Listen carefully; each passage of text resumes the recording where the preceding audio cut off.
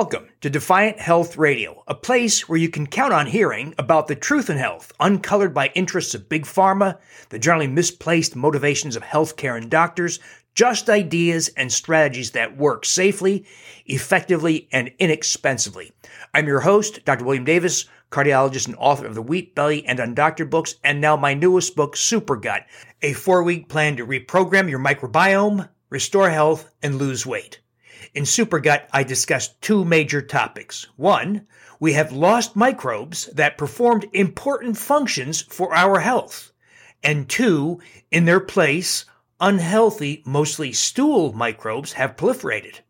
I therefore show you how to correct these situations, including how to cultivate specific bacterial species, such as my favorite, Lactobacillus reuteri, that, when replaced, achieves extraordinary benefits that includes having increased empathy for other people, being able to understand another person's point of view better.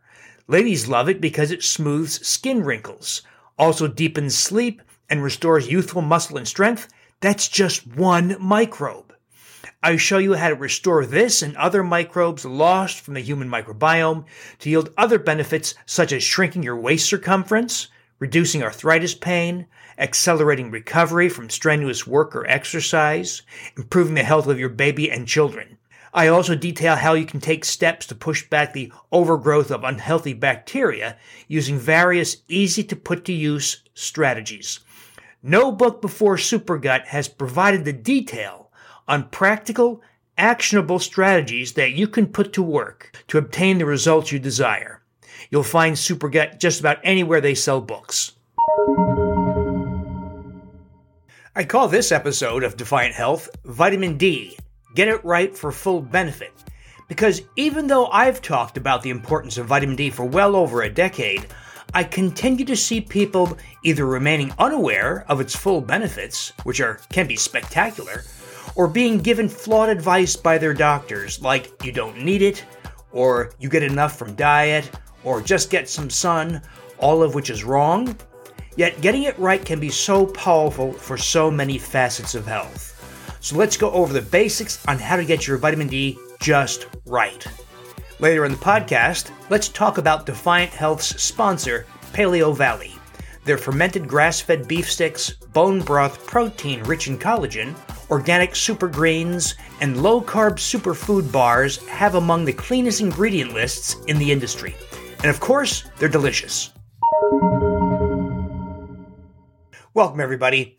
I've been talking about vitamin D for many years, and I've been so impressed at the many benefits it provides to people.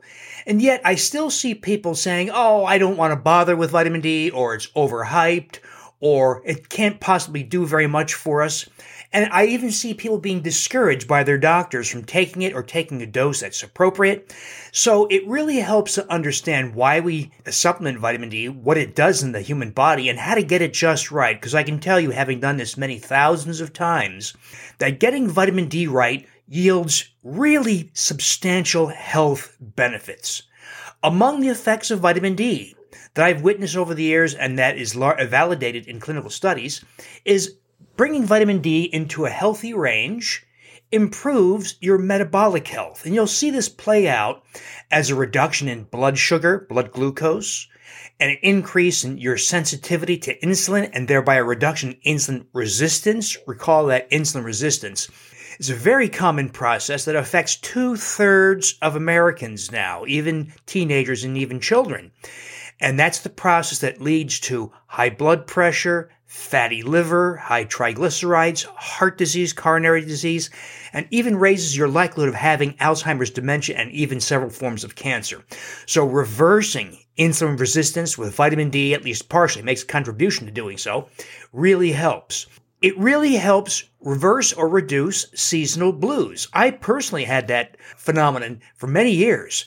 When it got dark in the wintertime and I was taking a shower, getting ready to go to the hospital at 5 o'clock in the morning, it was pitch dark out, I felt this weight on my shoulders. As soon as I began vitamin D, within just a few days, I felt this very palpable lifting of that dark feeling. And in the many years since I've been on vitamin D at a healthy level, I find the weather and the short days don't bother me at all. I love the sun, but it doesn't bother me. I don't feel oppression. I don't feel dark moods anymore from the short days. And that all happened with vitamin D. Vitamin D plays a major role in calcium metabolism. So one of the effects of lacking vitamin D is that the parathyroid glands, these are little glands next to the thyroid, parathyroid, respond by overproducing parathyroid hormone. And that leaches calcium out of your bones to maintain blood levels of calcium, which are very important. So the lower your vitamin D, the more the parathyroid glands compensate by pulling calcium out of your bones. So getting vitamin D to a healthy level reduces parathyroid hormone and reduces the parathyroid hormone's effect of extracting calcium from your bones. Vitamin D has anti-cancer effects. So this is observational epidemiologic information. Now, those of you who've been following my conversations already know that observational epidemiologic evidence cannot establish cause and effect relationships, but this is an impossible study to perform. Imagine I said to you, I want to put you in a study. I'm going to give you some pills, and I won't tell you whether there's vitamin D in them or not, just a placebo, and we're going to watch you for, say, 10 years and see if you get cancer. And then we compare the groups, vitamin D versus placebo, and see who has more cancer. Obviously, nobody would participate in that study, and it's unethical, so we do have to rely on the best we have, which is observational evidence, that is observing what happens to people who have varying levels of vitamin D in their bloodstream. And the evidence is pretty strong that people with lower levels of vitamin D in their bloodstream have greater risk for multiple forms of cancer, including colon cancer, breast cancer, prostate cancer, and some others. Vitamin D plays a major role in the immune response and protects you from autoimmune diseases. So there's very good evidence, for instance, that type 1 diabetes in children is much less likely, dramatically less likely, in children who get vitamin D. But think of vitamin D deficiency not as a causative factor in autoimmune diseases like Hashimoto's thyroiditis or lupus. Think of vitamin D deficiency as a permissive factor. That is, it allows some other initiating event, such as the gliadin protein of wheat or metabolic endotoxemia from SIBO, from small intestinal bacterial overgrowth, a situation in which all 30 feet of your GI tract is colonized by unhealthy microbes that live and die rapidly, and their breakdown products, some of the breakdown products, enter the bloodstream. That's called endotoxemia, but that is associated with an increase in autoimmune diseases, which become more likely when you're deficient in vitamin D. One of my experiences that was very instructive was years ago when I tried to help people deal with their coronary calcium scores that were obtained through CT heart scans. So those of you who are not familiar with what I'm talking about, the only real confident way to screen somebody for the presence of hidden coronary disease, coronary atherosclerosis, that's the stuff that leads to heart attacks, sudden cardiac death. It's the stuff that gets bypassed or stented when there's blockage. Well, back then, 25 years ago, when somebody had a positive coronary calcium score, let's say 500, normal is 0, no plaque, no calcium. Well, let's say this person had a fairly high score of 500, and somebody in their early 50s, that carries a lot of risk, carries as much as a 5 to 10% per year risk of heart attack or thereabouts. Well, if you did nothing for that score of 500, it would increase by 25% per year. So a year later, 625, a year later, 700 something. And every time it goes higher, you're closer and closer to a heart attack, sudden cardiac death, or developing symptoms that necessitate stent implantation or bypass operation. Well, what if we put you on a baby aspirin, a high dose of a statin cholesterol drug, a low-fat diet, and an exercise program? How effective is that? Will it slow down the increase in your coronary calcium score and thereby the growth of atherosclerotic plaque in your coronary arteries? No. We help publish those data. There is no impact at all. It does not slow the progression. Well, I was in Milwaukee. I had set up Milwaukee Heart Scan this many years ago, and we had thousands of people essentially freaking out, right? Because they can't put a stop to the rise in score. Unfortunately, Many of my unscrupulous colleagues took advantage of this and put many people through unnecessary heart catheterizations, stent implantations, and bypass surgery when it was not necessary. Sad to say, this is not uncommon and it goes on even today. But I wanted to give people better tools to deal with this relentless increase in coronary calcium scores and thereby cardiovascular risk. Well, it took some zigzagging, some trial and error, but one lesson I did learn was when we added vitamin D and tried to obtain our target level, which was 60 to 70 nanograms per milliliter, it was the first time I saw not just slowing of that rise in coronary calcium score. I actually saw many people drop their score. I saw scores of 750, for instance, drop to 325 or something like that. And this continued for many years. The score doesn't drop back to zero, but it just stops growing, often at a much lower value. And when that happens, we know that risk for cardiovascular events like heart attacks is virtually zero. So why do people develop vitamin D deficiency? Well, there's a long list of reasons. One reason is that while you can get a little bit from diet, most of us don't eat the foods that provide vitamin D, like liver and to some degree other organs. People say eat mushrooms, but that is vitamin D2. The human form of vitamin D is D3. They're different. Vitamin D is much shorter acting. It doesn't bind to the vitamin D receptor quite as well. You want vitamin D3. So there's very little D3 in diet, a little bit in liver, a little bit in egg yolks, and a few other foods. But it's really not possible to get a truly healthy level of vitamin D through the diet. We're supposed to get vitamin D from sun exposure over a large surface area of exposed skin. Well, you can see the problem here. One, most of us live largely indoor lives. Some of us live in northern climates where even in the summertime, the sun might not be strong enough sometimes to activate vitamin D in the skin. We wear clothes in public, right? Clothes that cover much of the body's surface area and thereby blocking the activation of vitamin D in the skin. And as we age, particularly over age 40, we progressively lose the skin's ability to activate vitamin D upon sun exposure. I saw this numerous times play out. I'm in Milwaukee, Wisconsin, where we have cold winters, prolonged cold winters, so we had a lot of snowbirds, people who would spend their winters in Florida or some other tropical or subtropical climate. And I'd have people come back from the winter in the springtime, and I'd say, okay, let's check your vitamin D level. And they said, no need, doc. Look at my tan lines. And they'd have dark leather brown tans, and they'd be severely deficient, consistent with the studies that showed that we lose the capacity to activate vitamin D in the skin as we age. So for this reason, it became clear that we need to supplement vitamin D. It's a rare person who achieves an optimal level of vitamin D in the bloodstream without supplementing vitamin D in most climates. Now, some people say, well, I live in Hawaii or I live in Arizona or some very sunny, warm climate. Shockingly, the great majority of people, depending on how we define deficiency by blood levels, but the studies that have looked at this, even using lax criteria, the majority of people in tropical climates are deficient, remain deficient for all the reasons I cited, staying indoors, wearing clothes, getting older, etc. So it truly is a rare person who does not need to supplement vitamin D for full benefit. Now, what constitutes a healthy or optimal level of vitamin D? Now, what I'm going to tell you is going to be very different from what your doctor likely tells you or what the laboratory slip says or laboratory result says. Here's a problem when you come to laboratories telling you what is normal or what they call the reference range. The way they derive a reference range for like vitamin D is they'll take maybe 100 people, take their blood and measure vitamin D in the bloodstream.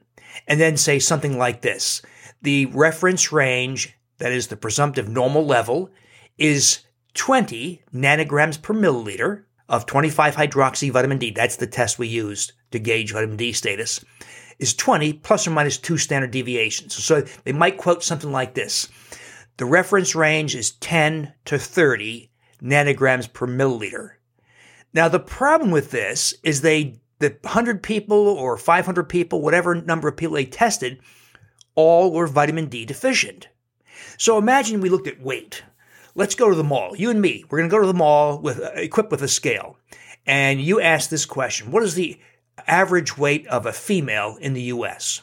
Okay, so 1,000 women walk by. We ask them politely if we can take their weight. We do so. We do 1,000 ladies. And after that, we do some simple calculations, and our conclusion is the average American woman weighs 176 pounds, plus or minus 2 standard deviations, 25 pounds. Now, does that sound right? In other words, what they're reporting is an average in an unhealthy population. They're not reporting the ideal or optimal level. So let's ask a different question with vitamin D. Let's ask, what is the optimal level? The Defiant Health podcast is sponsored by Paleo Valley, makers of delicious grass-fed beef sticks, healthy snack bars, and other terrific products.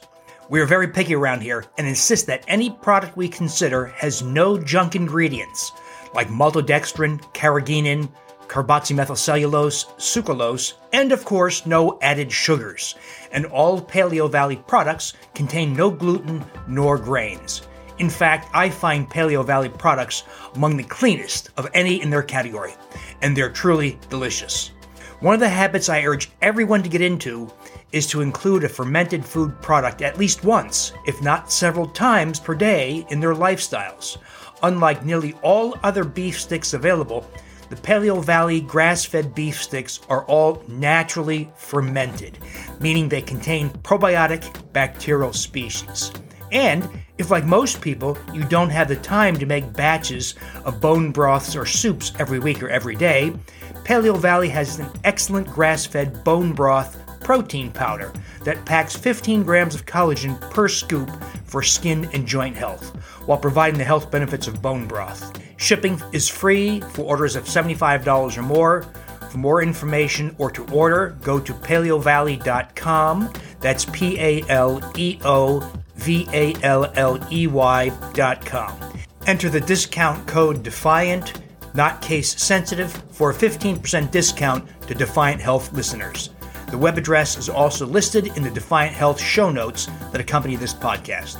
And be sure to take a look at their other products, such as their organic super greens, rich with phytonutrients, and their super food bars that come in dark chocolate chip, apple cinnamon, and lemon meringue. They're low carb, of course, with 8 grams net carbs per bar.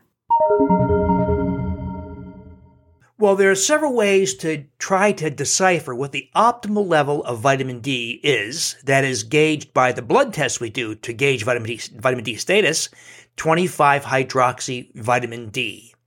One perspective would be to ask, at what level of 25-hydroxy vitamin D does the risk of cancer appear to drop off sharply? Well, that tends to occur around 50 nanograms per milliliter or so. Another perspective is to ask, at what level of 25-hydroxy vitamin D is parathyroid hormone, PTH, maximally suppressed? That keeps it from pulling calcium out of your bones. Well, that tends to occur as the 25-hydroxy vitamin D blood level approaches 60 nanograms per milliliter. For these and other reasons, I've therefore aimed over the years to achieve a 25-hydroxy vitamin D blood level of between 60 and 70 nanograms per milliliter. And that's kind of a rough range. If you're 73, you're fine. If you're 59, you're pretty close. That's pretty good. Now, where does vitamin D toxicity occur? Well, that's not entirely clear because you can imagine it's a tough clinical trial to perform. If I said to you, I'm going to give you some capsules, I'm not going to tell you how much vitamin D is in there, and we're going to see if you become toxic and something bad happens to you. Well, nobody will do that trial, and likewise, as in cancer, it's unethical. So these kinds of observations, these kind of determinations have been made when people have made mistakes. So, for instance, there was a time a number of years ago when a dairy manufacturer miscalculated the amount of vitamin D in milk and put something like 1 million units in an 8-ounce serving, and a bunch of kids became very toxic. Their blood calcium levels went really high, and they had kidney problems. But that's an extreme instance.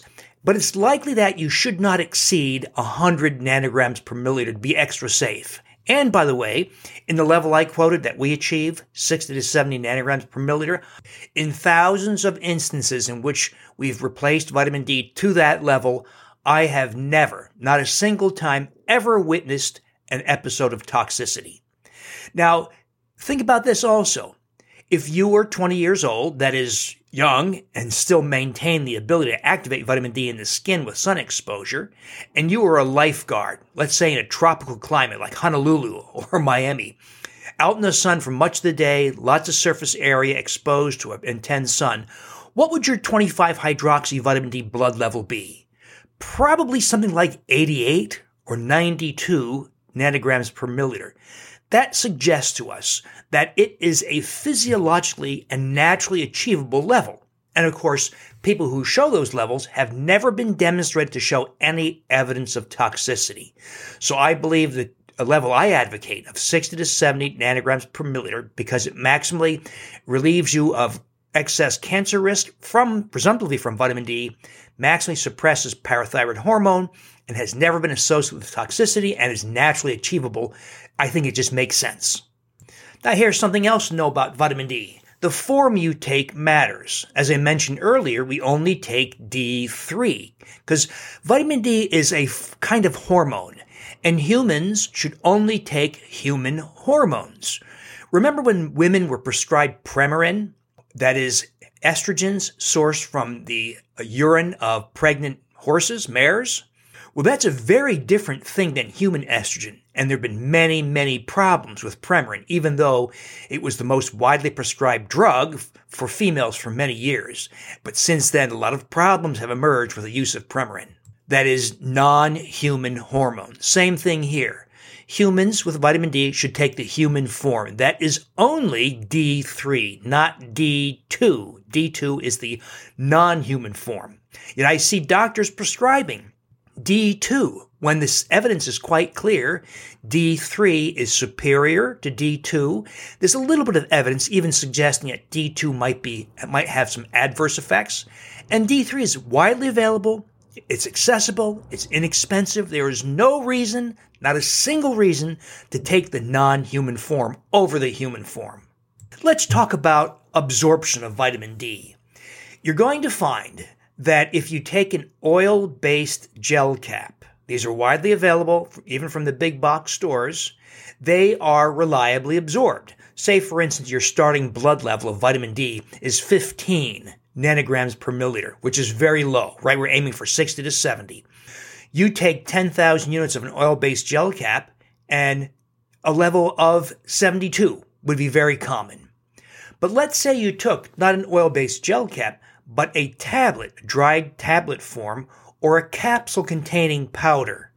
And you start, once again, with a starting 25 hydroxy vitamin D blood level of 15 nanograms per milliliter. You come back several months later, and the level is 17 nanograms per milliliter. I saw this happen hundreds and hundreds of times. The absorption of dry powder or tablet forms of vitamin D are not reliably absorbed.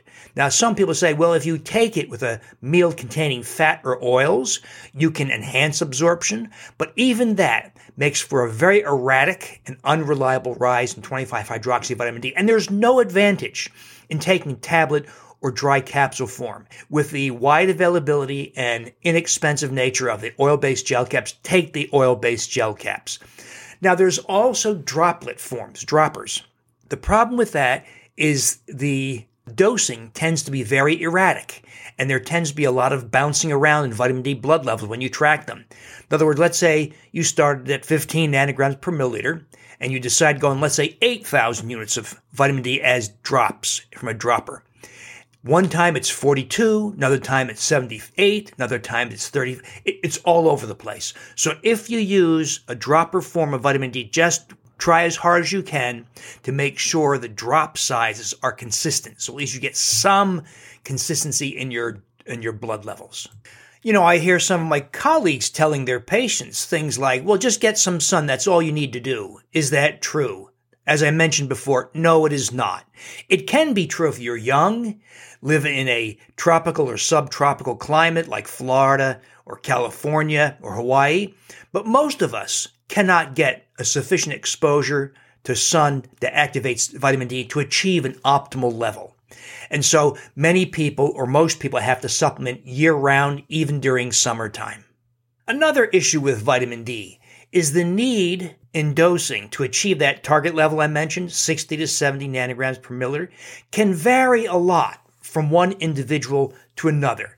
It can vary a lot, for instance, of people who are overweight. People who are overweight require much higher doses because, oddly, fat cells sequester. They grab the vitamin D and store it.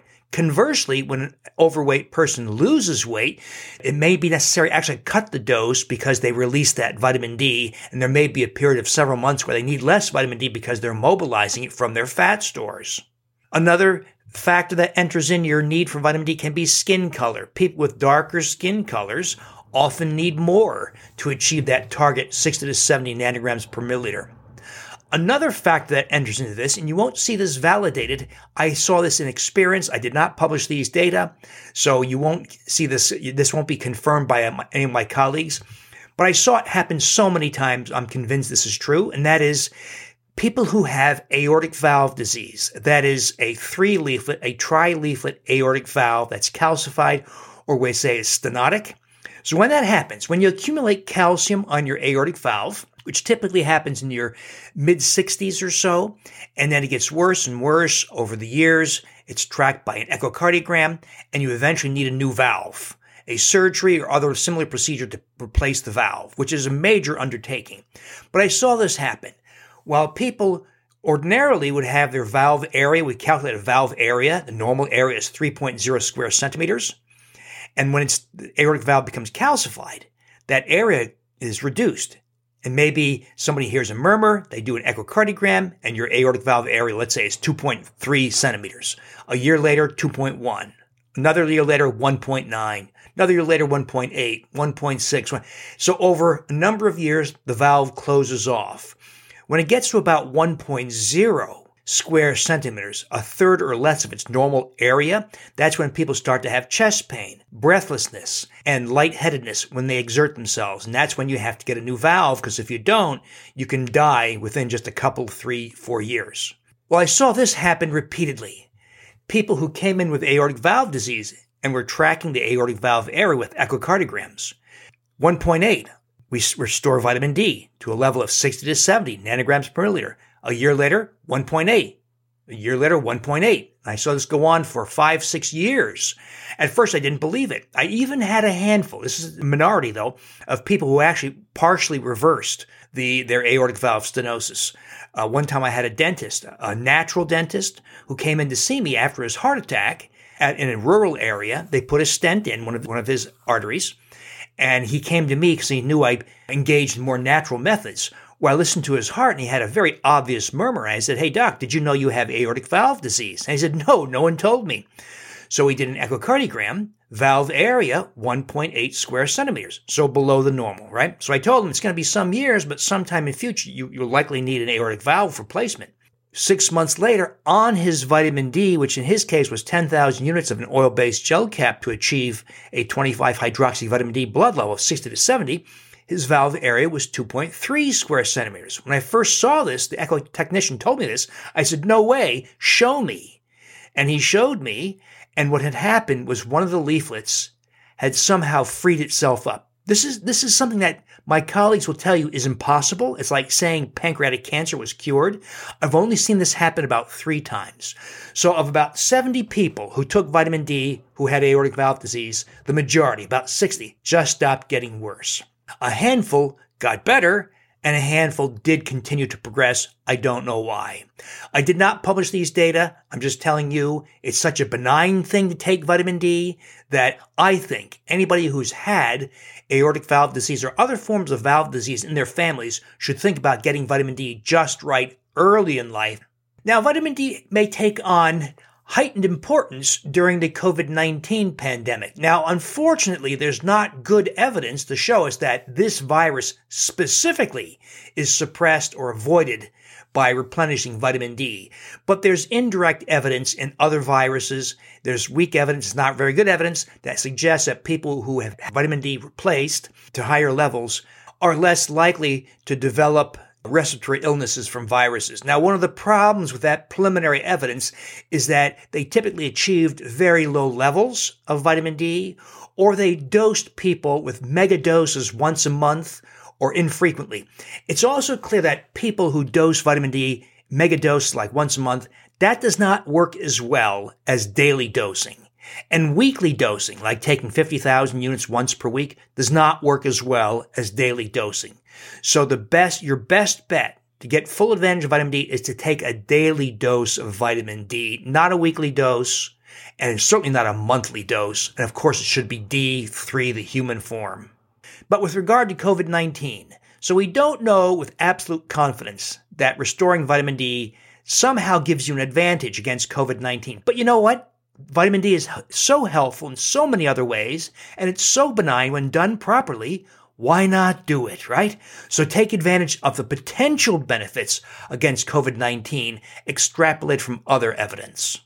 Something else to be aware of with vitamin D. It takes about 2.5 to 3 months for your vitamin D blood level to level off. So let's just say you start with a blood level of 12 nanograms per milliliter, so a very low level, well below our target of 60 to 70. Even the laboratory reference range is lower than the reference range. So you put yourself, let's say, on 10,000 units or 12,000 units of an oil-based gel cap of D3. We wait 3 months because it takes that long for the level to rise fully and then plateau, let's say maybe at 68 nanograms per milliliter. So you can see the problem here. If you started your vitamin D and then checked the blood level 30 days later, you're going to catch the rise and you're going to say, I need more, and you can overshoot. So you need to wait 2.5 to 3 months after the initiation of vitamin D or with any dose change up or down. So to illustrate, let's pretend you started at 12, and that's quite severe. So you put yourself on 12,000 units of vitamin D. But maybe you're a slender woman, and 3 months later, your 25-hydroxy vitamin D level is 89, a little bit unnecessarily high. Cut back the dose maybe from 12,000, let's say to 8,000. Wait another 2.5 to 3 months before you check it. That way, you'll make dose adjustments and you'll choose a dose that's more appropriate for you.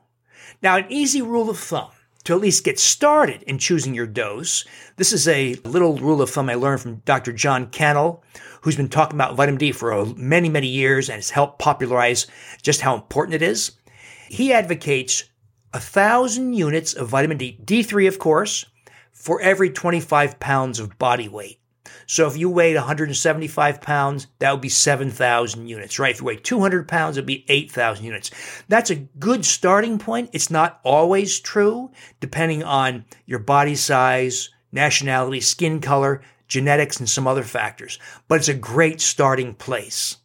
So there you have it. If you listen to this entire podcast, you now have greater insight into how to best optimally manage vitamin D for full health benefit, and with a level of knowledge, sadly, that exceeds most practicing physicians. I really hope that my colleagues learn about vitamin D, learn how to get it right, learn how to optimize everyone's status for full health benefit. Sadly, that's not happened yet, so that's why I put it on you, so that you're aware of what constitutes getting it right with vitamin D. Now, if you learned something from my podcast, my Defiant Health podcast, I invite you to subscribe through your favorite podcast directory, post a review, post a comment, and tell your friends. Thanks for listening.